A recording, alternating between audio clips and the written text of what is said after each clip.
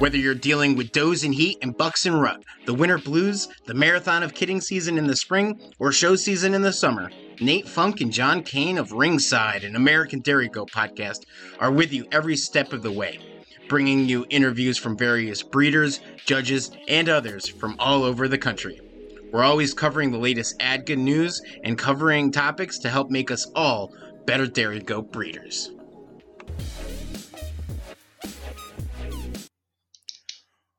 What's up, everyone, and welcome to Ringside, an American Dairy Goat podcast. I'm John, and as always, I'm joined by my partner in crime and co-host, Nate Funk. How's it going, brother? Pretty good. It's been beautiful up here. Well, beautiful if you like rain. But we've also had some beautiful sunny days up here in central New York. Most of the leaves are off. Most of our does are bred. The bucks are chilling out. It's good. Maybe we should start a segment in the beginning of every episode. Nate's weather forecast. It's always it's a beautiful day. We got 4 inches of rain this week, man. What are you talking about? I'm a forester, so rain is. I'm a forester and I'm a farmer. So the forester side of me is like, oh, rain sucks. Oh, it's terrible. The farmer is, hey, we got rain. That'll help things. Except if you've got a muddy back pasture, but yeah, exactly. But no, things are going pretty good. How about you, John? I'm doing pretty good. I took a doe out to get AI'd this week, which everybody's gonna be like, "Oh my God, you said you're not gonna AI for a long time," but I had the chance and I took it, so that'll be fun. That'll be announced if it takes, and if it doesn't take, you'll never know. Except we know we do now. We do know. Yeah, now that you know had that the AI done, and now we'll all want to know.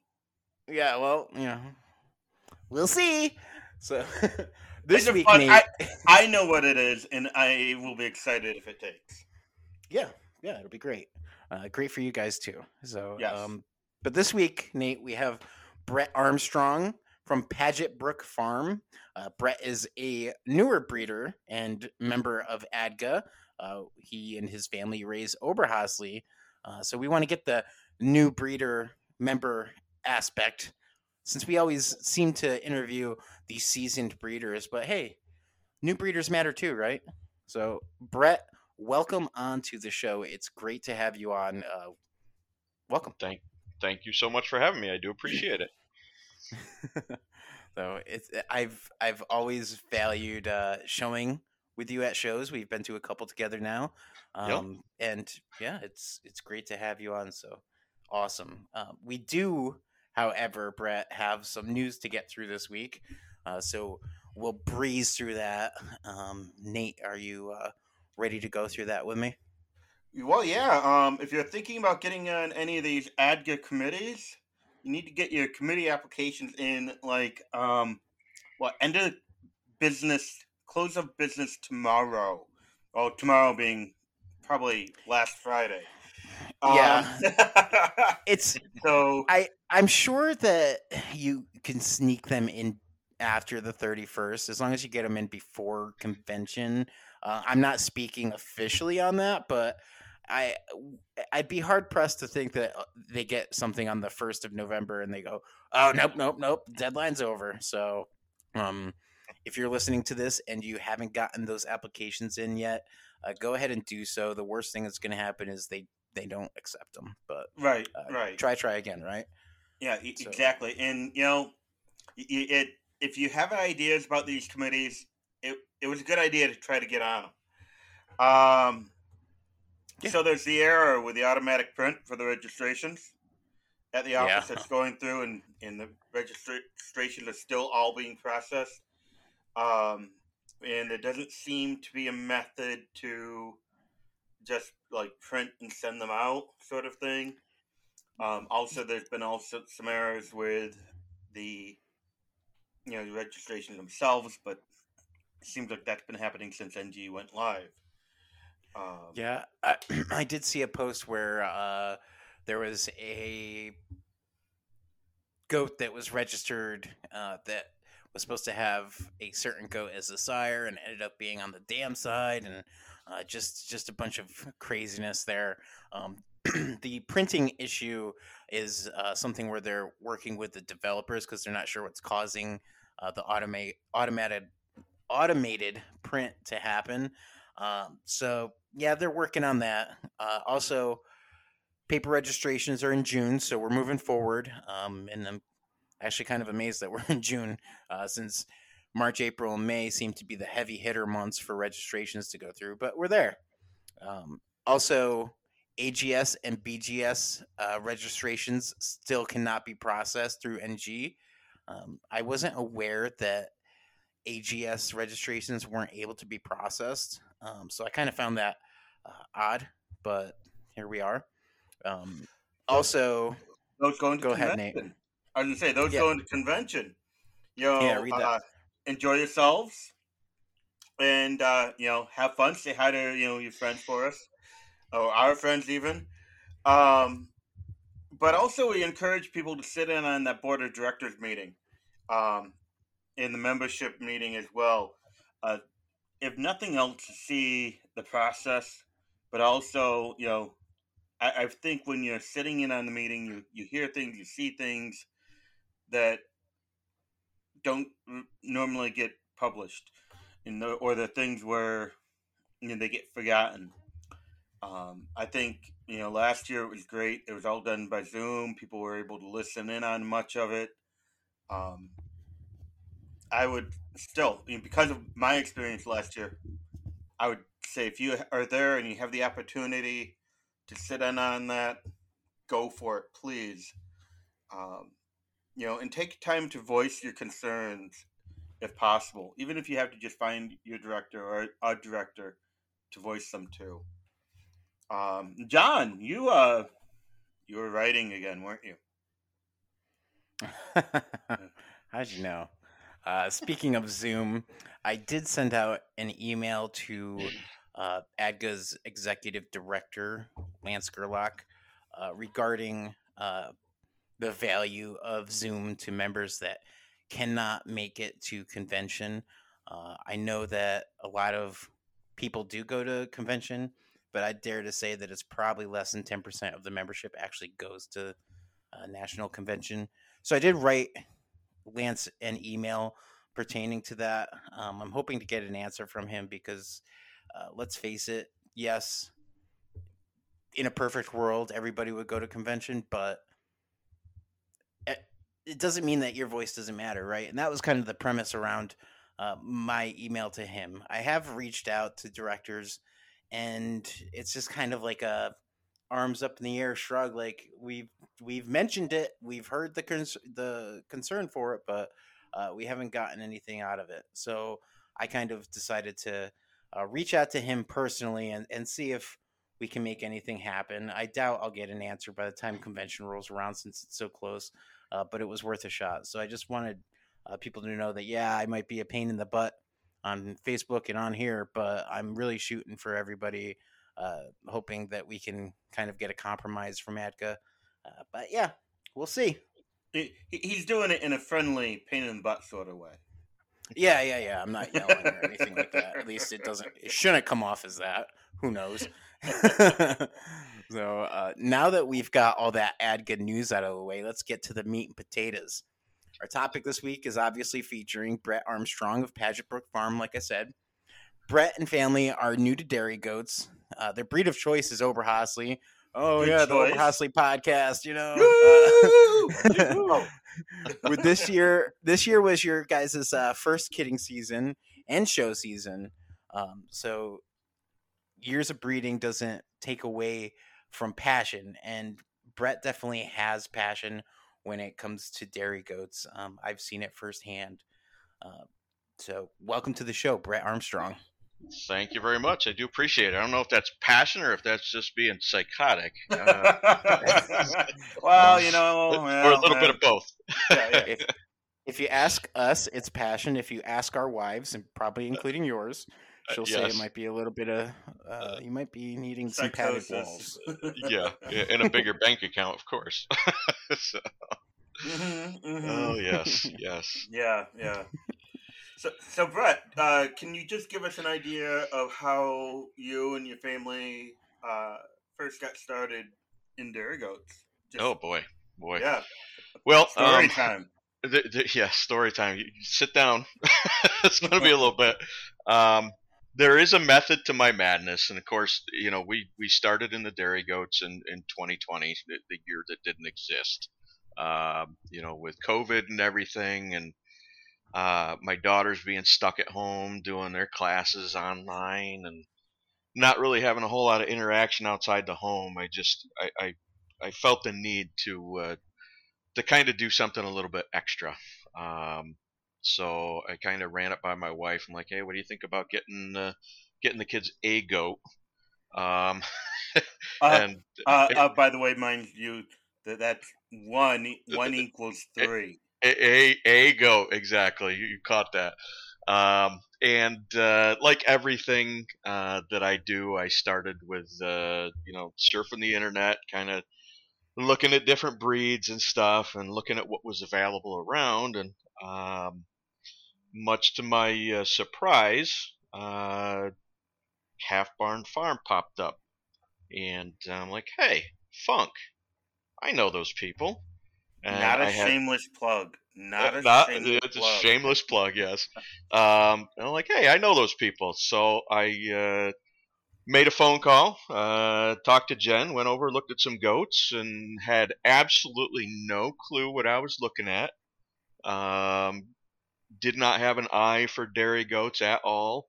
Um, kind of relied on some guidance from Jen and later Nate, and the rest is history. Um, so that's kind of how we jumped in. I aside from the trying to give my kids a little bit of something to kind of hold their sanity. I also, I looked at goats as being a potential family activity, something we could all do together. And with the world seemingly falling apart last year, I have a little bit of a slight to being a prepper type mentality sometimes, and I thought, I'd like to add to being a little bit more self-sufficient on our, you could call it a homestead, I guess, and adding the potential of milk and cheese and maybe making our own soap and stuff like that was looked good to me. So I thought, let's give it a shot. So that's kind of how we got started. Now you have other things going on your farmstead, though. You've since made the soap and some cheese, I believe. Actually, we still haven't made the cheese. Not the cheese. I thought not yet. I thought your oldest daughter was gonna, Oh no, she was doing the ice cream. Oh, she was perfecting the ice cream. Yes, it was very good. Now you guys do have other things going on that farm other than just goats, though, right? Oh boy, we've had a lot of things going on through the years. We've been through several different cycles. We have had and still have egg-laying chickens. We've had heritage breed turkeys. We now have a lot of noisy guineas. Nate's kind of, clued the listenership into the benefits of guineas in the world of goats. So we kind of went down that road. And most recently, we've added pigs to our repertoire here. We're going to start breeding pigs here in the spring, and hopefully be able to provide some piglets to people in the area. Well, and you also do honey. Oh yes, sorry. Yes, thank you for reminding me. We do have honeybees. Got 9 hives out there right now that are needing to be winterized as we're getting to that time of year. So what made you go from just having a couple milk goats to now wanting to show and be competitive with your herd? Well, along with one of the original reasons for getting into goats, my daughters was, obviously 4-H. and my desire was that particularly my youngest daughter Annika, who's now 14, just shy of 15. I thought that it would be a great opportunity for her to get into 4-H. I've got a history in 4-H. Back when I was a teenager, I raised and showed rabbits at the time. Did that for a number of years, and thought that maybe goats would be a good entry into 4-H for her. Not realizing that, of course, it was COVID and everything was pretty much shut down.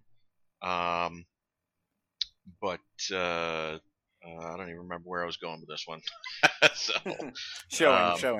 Showing, yes. So, but here in Chenango County, we had some very dedicated people in the Cornell Cooperative Extension 4-H there that put together an ag extravaganza last year, which still allowed the kids to show. So that's kind of where we dipped our toes into the water with Annika showing a little doeling that she had obtained last year, and that kind of led into me doing some showing as well. So, well, with you showing your first show, like official ADGA show, was this year, and you guys came home with a reserve champion win. With your junior herd sire that you had purchased. That had to be pretty exciting. It was, but in my ignorance, I probably didn't really realize how awesome that truly was. It was nice to grab a ribbon and see a little bit of fruits of our labor there early on. But a couple shows later, we actually brought home a ribbon for one of our doelings that came out as a junior champion, and she took reserve overall for the breed. So we've had a couple of successes this year. It's been quite exciting, I guess. Yeah, I'd say that's pretty exciting. I know my first show out, I was way back there. I'm sure, Nate, your first show way back in the day. Oh goodness! You were probably the same way. Still in diapers. We're not talking about last week. We're talking about back in the day. I was going to say, Nate, you're heading back that direction. So get in there. Yes. So sometimes, I was going to say you had your first shows.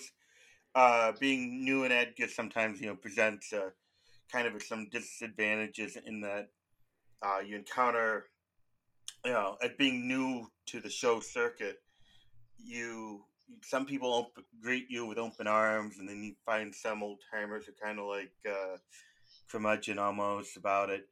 How did you find your first experience go at these shows? I'll say that initially I would have said that I experienced both. I experienced more of the open arms than the other. But as I sit back and reflect now, it's not a whole lot later, but I've got a little bit more experience and a little bit more knowledge. I can see that maybe some of those perceptions that I had of the curmudgeonly people may have not been completely accurate. So that perception sometimes could be through inexperience more than anything else. So again, overall, I would say that it was the open arms. I really enjoy the goat community, and it's enjoyable. You can't say much more than that. It is a community. It's kind of like a family. Yes, absolutely. Some family you get along with, and some you don't. So true, so true. Nate, you've mentioned it on some other podcasts. I think maybe when you were talking about biosecurity and some of the issues you run into at shows, and just as an example, I ended up next to with my goats next to some goats that were kind of questionable, and I know that another exhibitor didn't even think twice about giving me their tarps John. to protect. Yes, exactly. He's another exhibitor. And it's just that it's that selfless attitude that we see from a lot of people at those shows, and it's pretty cool. When you get too many goats and not enough hands, people are quick to jump in and help get your goats in the ring. Oh yeah, and show them to the best of their ability. So it's pretty cool. Oh yeah, I grabbed you a couple times this year. I was like, "Oh, Brett, hey, you want some practice showing those goats? Come on, man, I got one for you." I need all the practice I can get. That's for sure. Now, everybody when they first start out, dude, that's for sure. Now you mentioned your daughter, and her first showing experience.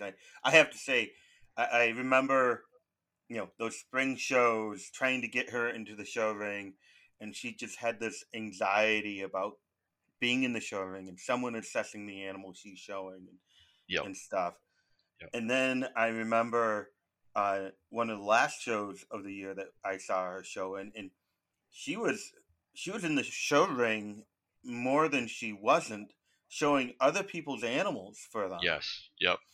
And it was great for her to it was like she came out of a shell.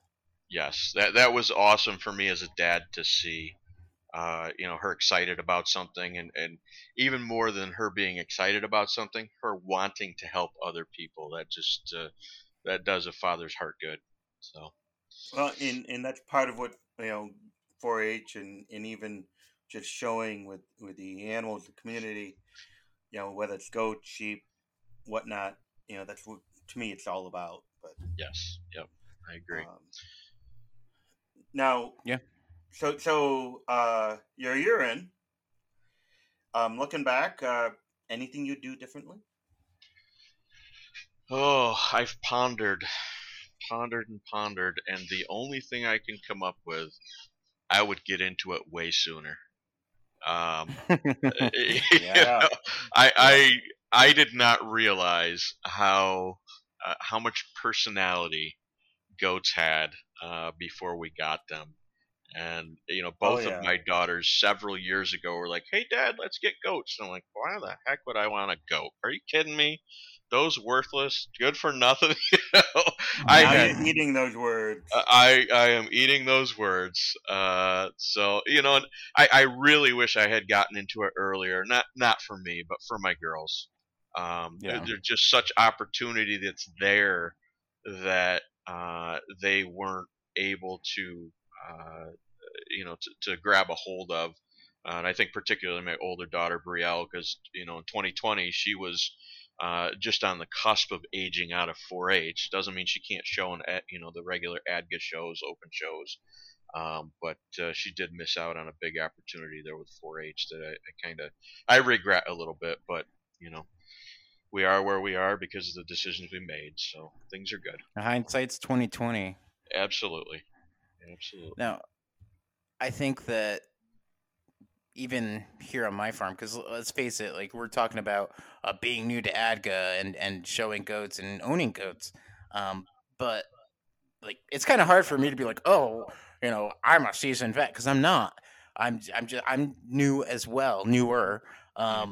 So like I look back and it's kind of unique where I'm seeing what you're doing as like almost the same steps of what I did when I first started, right? So like it's hard for me to be like, what's going on here? What are you doing here with this breeding or this goat without being like, oh, that's an old John thing. So it's kind of like it's like something, not a mistake, but like a similar move to like what I did, and sometimes I regret it, but it's like it's fun to watch that growth of how you're moving forward with your herd and not backwards like some people do. Where I guess it's like I feel like I'm like reliving my beginning through watching what you guys are doing, and it's fun. It's cool to see what you guys are doing. Would you agree, Nate? Yeah, I think there's some similar stages, and I'll now I've here I am, the older of the three of us, as far as we've been back in the goats for what 5-6 years. So, um,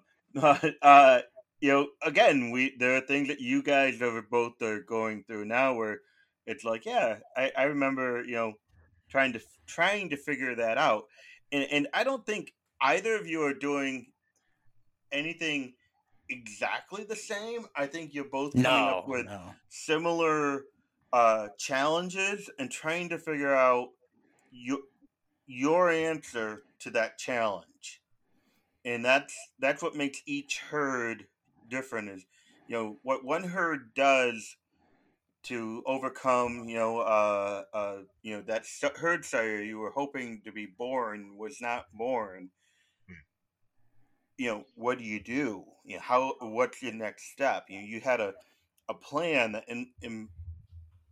required that bloodline, and it's not there. So now seeing how you guys are both working around that again is I'm it's sometimes it's fun, sometimes it's like, oh man, I wonder how they're gonna solve that.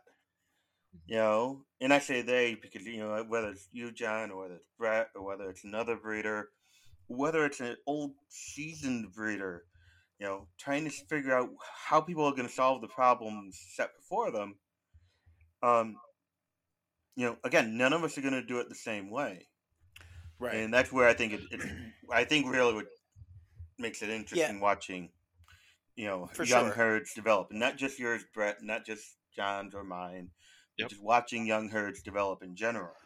Sure. Well, what I see similar between Brett and I, Brett being 1 year in and me being almost 5, is that the thoughtful thinking behind what you're doing. It's not, okay, I'm just going to throw this animal on this animal and call it good, right? Mm-hmm. It's very thoughtful and artistic, like, not to toot my own horn, but it's very precision type moves, where a lot of newer breeders would kind of get lost in, well, this is what I have available to me. So that's where I was kind of going with that, right? Like, there are similarities, and it's cool to see that you are making those on, by yourself, at least, for the most part. You do have mentors, which is great. I was just going to say that I've got some great mentors available, and for anybody who's new in dairy goats or any sort of animal husbandry, I think that's probably the most important thing that you need to have is a good mentor, and don't just blindly try to do things on your own. Bounce things off of those people and see what they think, and there's a bit of humility that's necessary there as well. I've experienced a situation a little bit ago with a little buckling that I was really excited about that we had here on the farm, and I was in my ignorance was excited about using him until some more seasoned breeders asked me some of the hard questions that I really needed to think about, and that required again, some humility on my part to just kind of sit back and really think about what was being said and not take it personal, and make some decisions that may not have been the direction that I thought that I was going to be going. Well, and I think along those lines, you want to, when you are looking for a mentor, or you have mentors, again, it's great to have more than one mentor because then you can get different opinions on things. Right.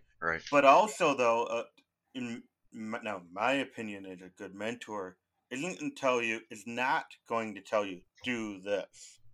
Right. A good mentor is going to say, what do you think, and why? Why are you thinking about doing that? Yep. Asking the hard questions. Exactly. And sometimes those hard questions are going to make you go, ugh, and want to walk away for a bit. And then you're going to realize they were right on something, or they were thinking something that I wasn't. Yep. And I'll say, I've known goats for years, but even I need my mentors. I don't really think everyone's going to need a mentor at some point. It's just where your mentor is from, and who it is. Sometimes your mentor is just a friend who just asks the hard questions for you and points out the super obvious. No, just getting a number of sets of eyes on something. Sometimes we can just get very tunnel visioned, and just having somebody who isn't just right in the middle of everything, just saying, "Hey, can't you see this?" Oh yeah, yeah. I mean, it is. At the same time, darn it, you gotta like what you look at in the bar, and you gotta love what you're dealing with, and if you're just you gotta love those animals. Yeah. Really, that's what it comes down to. I think is why have them if you can't love on them. Yep.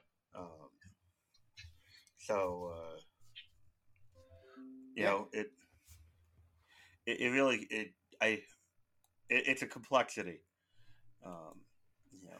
Having them and showing them, and why you have them. For sure. Some people say their goal, for having the animals and showing is to win. That's all they want to do. My wife and I, we said years ago when we got the animals, we'd have them, as long as it was fun. Goodness, there was a point this year where we turned to each other and asked if it was still fun, but but you know what, the friends that we have, the goat family that was around us, still made it fun. So you've got to ask yourself when with the goats, is it all about winning? I mean, what do you think? You asking me? Yeah. Well, everybody's got a different definition of what winning is. It's some people are chasing those ribbons. Some people aren't, and the way I look at things right now, and of course I may go through a metamorphosis of sorts as I grow in this activity or industry or whatever you'd like to call it.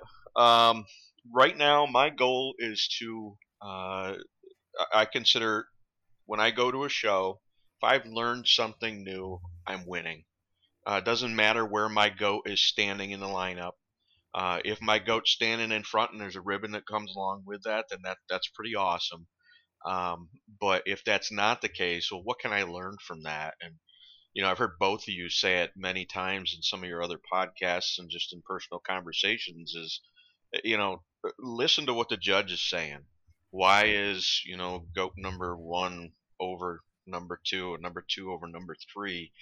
And I'm really at a point right now where I'm still trying to develop an eye for the dairy goat. When I got into this, my background is largely in dogs. So, a nice looking animal is just muscular beast, that's good for police work. And, that doesn't look anything like a goat. So I'm still developing that. What is an ideal goat look like, based on what you want it to do for you on your farm. And that's what my goal is at the shows, is to try and develop that eye. I'm at the point right now where I'm having to break things down in bits and pieces, whereas John, Nate, you guys can probably look at a goat and be like, that's a good one. Well, I got to look at it and just break it up. Well, that's got it's got good pasterns and that one doesn't, and things like that. So. Well, I think it's more of, we might look at a goat and say, oh, it's a good goat, but we pick it apart pretty quick, which is just part of developing your eye.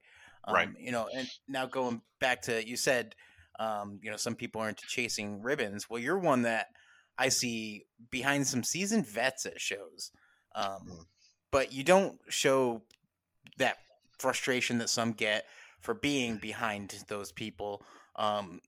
You kind of just keep doing your thing, and I can see you with every single placing reasons looking intently at that judge and the goat and trying to put it together, and you have a great attitude about it, and that's very admirable. And I think a lot of newer breeders and even seasoned breeders could take notes from that. I do appreciate that, John, and you know, part of that is fueled by my desire to model for my daughter the right attitude. You know, I can think of a couple of different shows where she was ready to give up her goat because it was just a third place goat, in her words. Yeah, and I'm like, you know what? Third place isn't necessarily bad, and you know, let's listen and why were the other goats ahead of her? And you know, she's not done growing yet. She's just a baby still, you know, and it's important for me to model for her that you know, the ribbons aren't what it's all about. You know, they're really nice to get, you know, but that's just the icing on the cake. So that's kind of what fuels my attitude there. But I do appreciate those sentiments, John. Now, is she still having fun at shows? Yes, and so I'll tell you, she does have an aversion to 4-H for only one reason. Because 4-H requires that you do showmanship in order to show your goat, and there is still a bit of anxiety there on her in her performance, or what she views as her performance, and so the 4-H shows right now she's kind of running away from, but the open shows she's all in. Because it's all about the goat. It's not all about her, and I'll take that. You know, I'm not gonna force her into 4-H and force her to do showmanship. We'll still try and teach her, you know, those skills. But if she's not having fun, then it's not worth doing. Exactly. It's like signing your kid up for tap dance lessons, and they want to, you know, play piano instead, right? Right. If that's something that she's not ready or built for, that's fine. Yep. And I love seeing that you guys have a relationship where you can talk things out like that, instead of what some parents would probably do in that situation was like, well, no, 4-H teaches these life lessons that you need, so you're doing it, right? It like reminds me of my dad trying to sign me up for Boy Scouts back in the day, and I was like, yeah. No thanks. Hey, you know what? If you force a kid to do something and they don't have the right attitude, it's just not beneficial. No, it's not. So, you know, it's also one of these things of, seriously, I have, you know, seen your daughter in the show ring and, you know, showing open class. She does very well. And there are some people who go into, you know, you mentioned showmanship really being the issue here. I've seen people who are stellar showmen, and you know they're okay showing the animals for show. You know it's supposed to be teaching the class is supposed to be teaching them to show better in the show ring, but sometimes the people who are more in tune with the animals and less about showing themselves off end up being, you know, better showmen. I speak, you know, a little bit from my own experience. It took me a bit to stop being the showman and being more of someone showing the animals. You know, so. Well, what's the difference between being the showman and showing the animals, Nate? Okay, so I'm going to say, to me, there's the showman is the person who's saying, hey, judge, look at me. I know this animal has a bit of a roach to back, but you're going to see me pinch her down. Look, judge, I'm going to turn the hocks out a little bit, so this animal that might be a little hockey, you're going to see is not as hockey, because I'm going to correct that. Look, judge, look at me as this awesome showman, and really drawing attention to themselves as being a great showman. To me, someone who's showing the animal to the best of their ability, if they're doing it right, the judge doesn't see any of that. the judge sees a nice animal.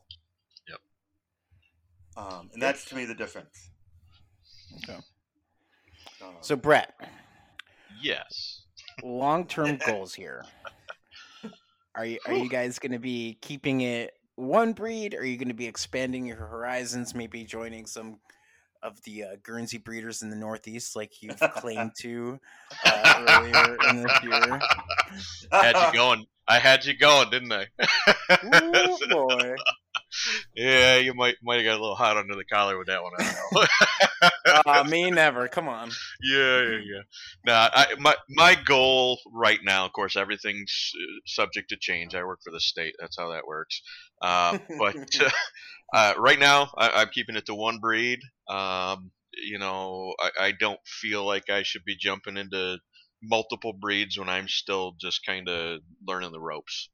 Though I do think that my daughter's been bitten a little bit by the Sonnenbug, and there's a certain a certain lady who likes to fan those flames, Jen. I thought you were going to say Grace about that. No, that's what. Nate, you're talking about Annika jumping into the ring and kind of coming out of her shell. That was when she was helping show some Sonnen goats, and yep. She really, really liked those goats. And we'll see what the future holds. But right now, my intention is to stick with the Oberhasli. So, yeah. So long term. Why? Go ahead. Oh, go ahead. No, go ahead. I was just gonna say long term goals. I need to survive this next kitten season. We all do. Yeah, exactly. And as I mentioned before, I want to keep learning as much as I can in developing that eye that I just don't feel like I quite have yet. Those are my specific goals. So, yeah. Are nationals part of that goal? Well, nationals are going to be in Pennsylvania. I couldn't really pass that up with it being so close. So, yes, it is our intention to be at nationals. With who yet? As far as our goats, I'm not quite sure, but that is in the cards. So. Bring what you bred, brother. Bring what you bred. Yep. See, you're still small enough like me, although you're probably breeding 8 this year. No, I got 20. Four total. What'd you say? 20 out of your mind? We haven't subscribed to that funk attitude yet.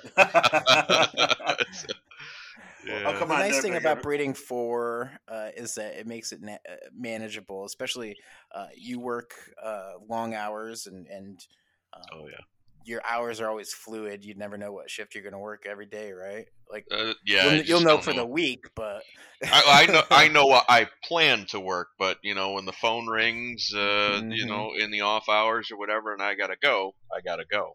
So. Right. So it's nice that you're still manageable enough where milking 4 goats twice a day isn't too cumbersome for you or your children or. I don't know. Does your wife milk the goats, or is she more of a spectator sport for that?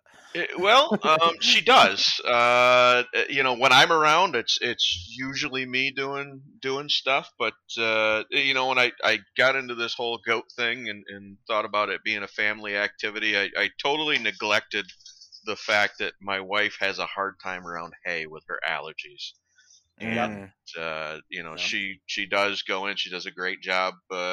When I can't be here she fills the gap and gets stuff done.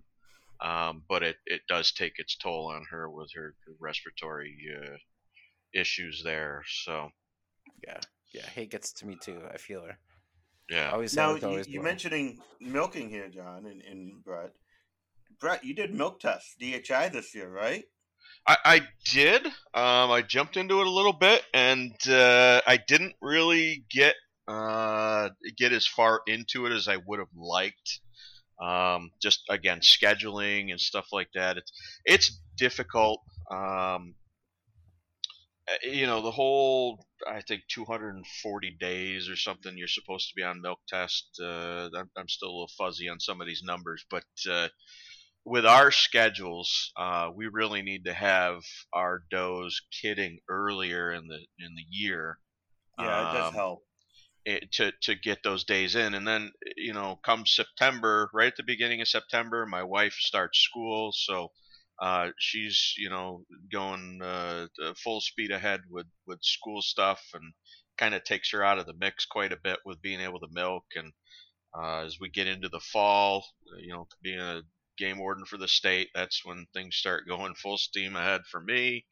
Yep. So really, we need to dry our goats off like mid-September at the latest. So it makes it difficult to get as much test in there as is necessary. But I did find it beneficial getting some of the feedback with the numbers, but just wasn't on it long enough for my liking yet. So, well, you're kind of in the same boat as I am, which is one of the reasons why I've been so hesitant with getting into milk test, and that is that this time of year is my crazy time of year. My does have been dried off since September, so I feel you there. It's just not everybody, unfortunately, can have time to spend on milk tests. It takes a lot of time. Ask Jessica Miller how much time it takes. Oh my goodness! Oh goodness! Well, she's got only about 3 million goats, and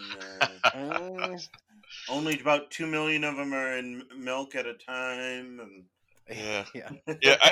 I can say, John, it doesn't take a whole lot of extra time to do the milk test over just milking the goats. So keeping your numbers low like you do and like we have, it wasn't a real time suck, so to speak, is to be doing it. It's just the overall length of the season to be able to milk is where the challenge is. Right. Yeah. So I mean, I'll stick to my reasons. John freshens them out in March, and then he wants them dried off by September. That's a shorter milking season. Yeah. Here, we are able. I have the unique situation where we're able to milk our 240 days. Or 305 if we want. Mm-hmm. I think you've got, in deciding to do a DHI milk test, you've got to look at the whole picture. Yeah. Yeah. Now, Nate, clarify for me, is if you're not doing owner sampler though, can't you do less than 240 days and still be good? I would have to check, and I'm sure we have listeners who will comment and let us know. I know a few who do know the answer to that.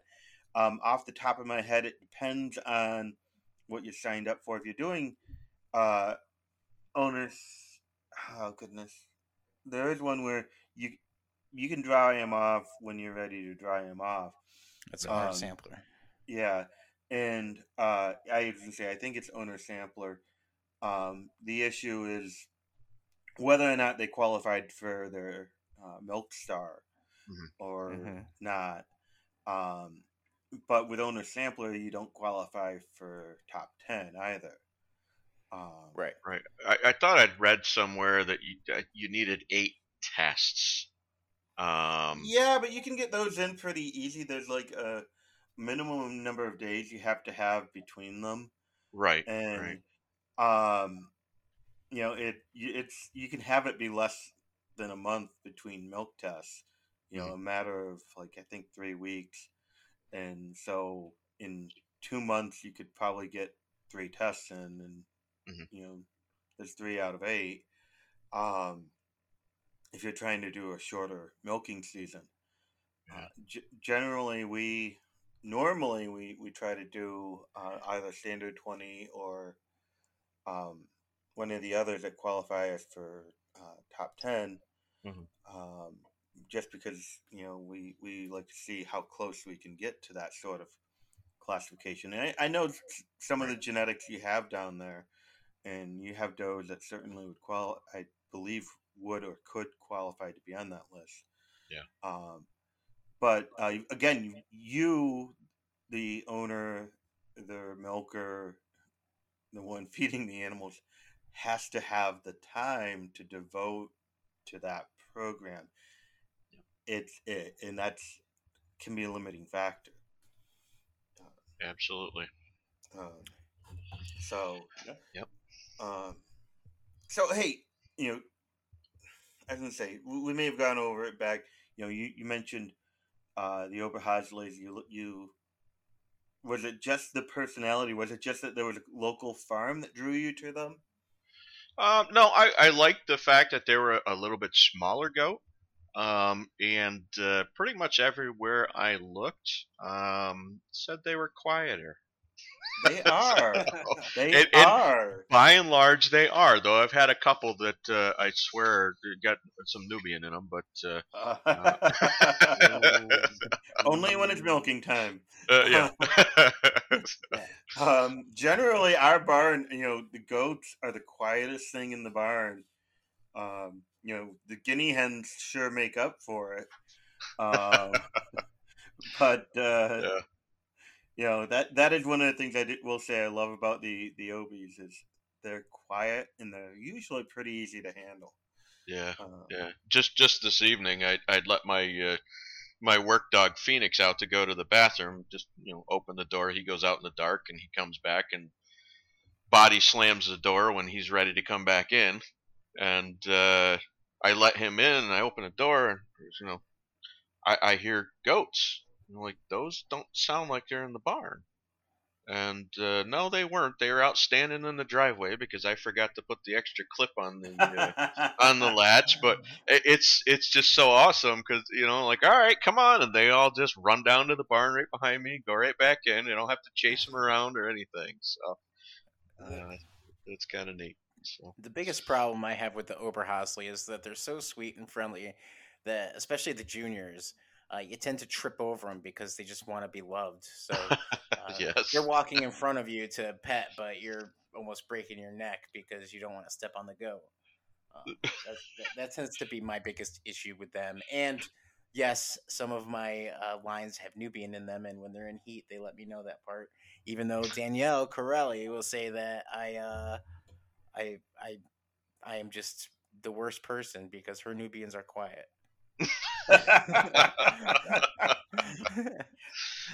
Too funny. Which I will say, at collection, which you were at this year, Brett. Yep. I didn't hear many Nubians crying. Did you? No, they were very quiet. I didn't even give a thought to it until just now when you said that. But you're correct. So how was your collection experience this year? As a first time out with a young buck, going out and collecting? Was it a fun experience? I mean, did you have a good time? I had a good time. It's just like a show. I mean, it's just family. Everybody's there talking. We're all there for a common goal, so to speak. And this wasn't my first collection that I've been to. I actually last year went with another person here in the county up to a collection with a couple of his bucks. So I did get to experience that last year. This year was a much better experience, I guess, than last year. I think because of the quality of the heat that the does were in this year.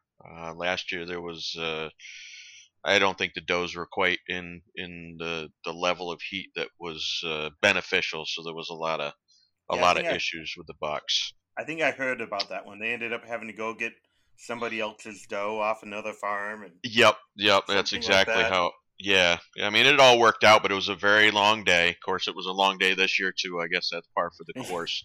Yeah, you guys left way later than I did. I was like, "See ya." Yeah, well, we had a little extra travel time on top of what you had, but yeah, it's just good hanging out with goat people. I got to meet somebody who I probably bumped into before and didn't know it, and just kind of made a connection there. So it's always good to make new friends too. So that was pretty cool. Yeah. I find that the most enjoyable part going to shows or collection or linear appraisal, any of that. Probably the best part is just talking goat with people that are like-minded. Sure, the ribbons are nice, the scores are nice, the ability to collect your bucks and market those is nice, but nothing beats those goat people. Oh yeah, yeah. I sit at canine training with my canine pals, and I mean, pulling up pictures of bedazzled scrotums and stuff just don't doesn't do it for them, so you might have to bleep that out. I don't know. No, it's fine. You're good. No, you're good. You're good. The anatomy. Many people might even know which buck we're referring to. So. Oh, absolutely, absolutely. Everybody knows. So, yeah. I get laughed at a lot, not laughed with. So, but I'm okay with that. Work is a totally different game, especially if they know that you breed goats. Yeah, it's the things that come out of their mouth I will not say on this podcast, but coworkers aren't understanding. No, they don't have a clue. No. They don't have a clue. Especially when other breeders are sending you pictures of rear udders, and so you get the goat butt and tail, and the back shot of a goat, and it's like, huh? What are you looking at? What are you into? Move along. Nothing to see here. Move along. Yeah. I had a coworker who is in charge of games at work. So you only see him during those events. And we're friends on Facebook. And I see him after my paternity leave last year. And he walks up to me and goes, "Man, I got to talk to you." I'm like, "Yeah, what's going on, man?" He goes, "Are you like super into goats or something? Because all I'm seeing are goat butts all over my Facebook feed whenever I'm looking at." He's like, "I must have clicked on like one picture one time, and now it's all I get." And I was like, "Man, I don't know." I'm like, "I just really like goats." Wow. He's like, "Do you raise them?" I'm like, "Yeah, I raise them, dude." Did he get the notice that all your goats were for sale?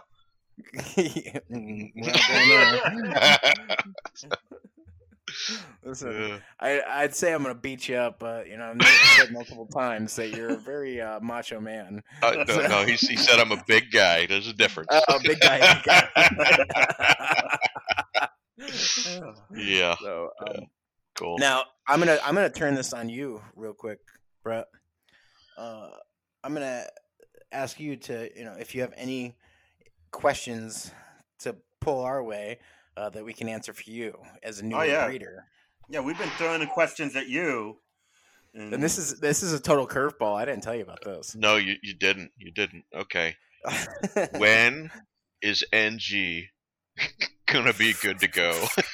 Okay, if you look out your window, you see that star, second star to the right.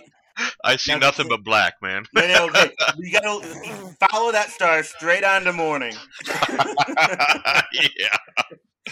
How did I know that was going to be your question, bro? I don't know. I mean, really, I am still. I feel like I'm still at the point that I don't know enough to ask an intelligent question. They kind of. Sure you do. Sure.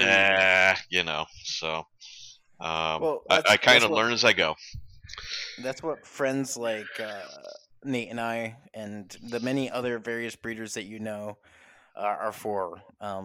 That's one thing I've noticed a lot of newer breeders are hesitant to do is ask questions because, let's face it, we all have eyes. We've all been on those ADGA district groups where newbies are asking questions that might seem silly to veterans, but is a real question for the newbies and something they take seriously, just to get mocked, or if the newer person is bringing up concerns they have with ADGA, you've got some of these seasoned breeders kind of pushing them away and not answering those questions. So I think that you're fortunate where you have people like Nate and myself and all the other breeders that you can lean on. Yep. And I wish more new breeders and members of ADGA would do that, because I feel like some are lost in the weeds along the way, where a simple answer could have given them some hope, Yeah. I tell you, it's not just in goat breeding, goat showing, whatever. It's in anything. We're only as good as our next generation, and we always need to help grow that next generation. If we're not, then we're one generation away from not being here anymore. So, and you never know whether that next generation, it might be a kid, a 4-H kid. It might be a new family. Yep. And I've got this story of right now we've got 19 or 20 4-H kids in Shenango County 4-H here. And many of those come from a family where, goodness, now probably about 30 years ago, there I was a teenage kid milking a goat on a milk stand at the county fair, and this little 6-year-old kid comes over and, "What are you doing?" Well, it turns out his family raised beef. Now we cut back here to 30 years later, and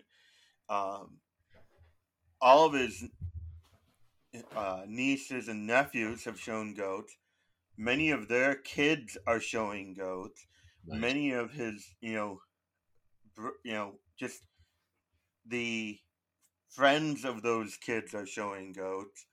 And it's a huge 4-H program, basically because this one kid one day came over and said, "What are you doing?" Yeah. And I'm not trying to say I did something great and wonderful, but didn't push him away. Yep. I think we need more of that. So. Yeah. No, I agree with you. Now, Brett, before we wrap it up, I'm also going to throw you another curveball and say you're going to close out the show. You've listened to all the episodes. You know how I close it out. Actually, Brett, I've got one more for you. Okay, go ahead. You're saving me. Before you can think about what John just told you, I got one last thing for you. Okay. You've been showing for a year. You've done buck collection. You've done DHI. You've been, to these shows. Do you have a bit of advice for someone new? Someone who maybe they just bought the goat, or maybe they're thinking about getting a goat? Oh, I think I already gave that advice. Not to cop out, because I really do believe that obtaining just a really good mentor is probably the best advice I can give anybody. If you're thinking of getting into goats, find that mentor. Go spend some time on their farm. Go milk some goats. Let them show you firsthand how things are. Experience it before you buy the goat, so that you kind of know what you're getting into. Because it's like anything else. Some people might think that they want to do something, and it looks all nice and rosy and everything from the outside, and then you go do it, and it's not really for you. And you don't want to find that out after you've purchased the animal and made a financial investment and everything else. So that's what I would recommend. So, amen. Yes, yes. So now it's the third curveball there. Oh boy, I don't even remember how you close these out, John. other than to say that this is Nate Funk. There you go. I'll close her out, man. It's okay. You close her out. You do that. Right. Well, Brett, thanks for joining us. It was lovely, and good luck this coming kidding season and show season. I'll see you out there. Back at you. Thanks for having me, guys. I appreciate it. Everybody, this has been Ringside, an American Dairy Goat podcast.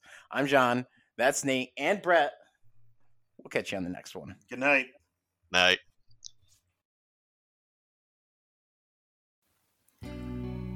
Ringside, an American Dairy Goat podcast, is not an affiliate of the American Dairy Goat Association. All opinions or information regarding the ADGA does not represent the registry.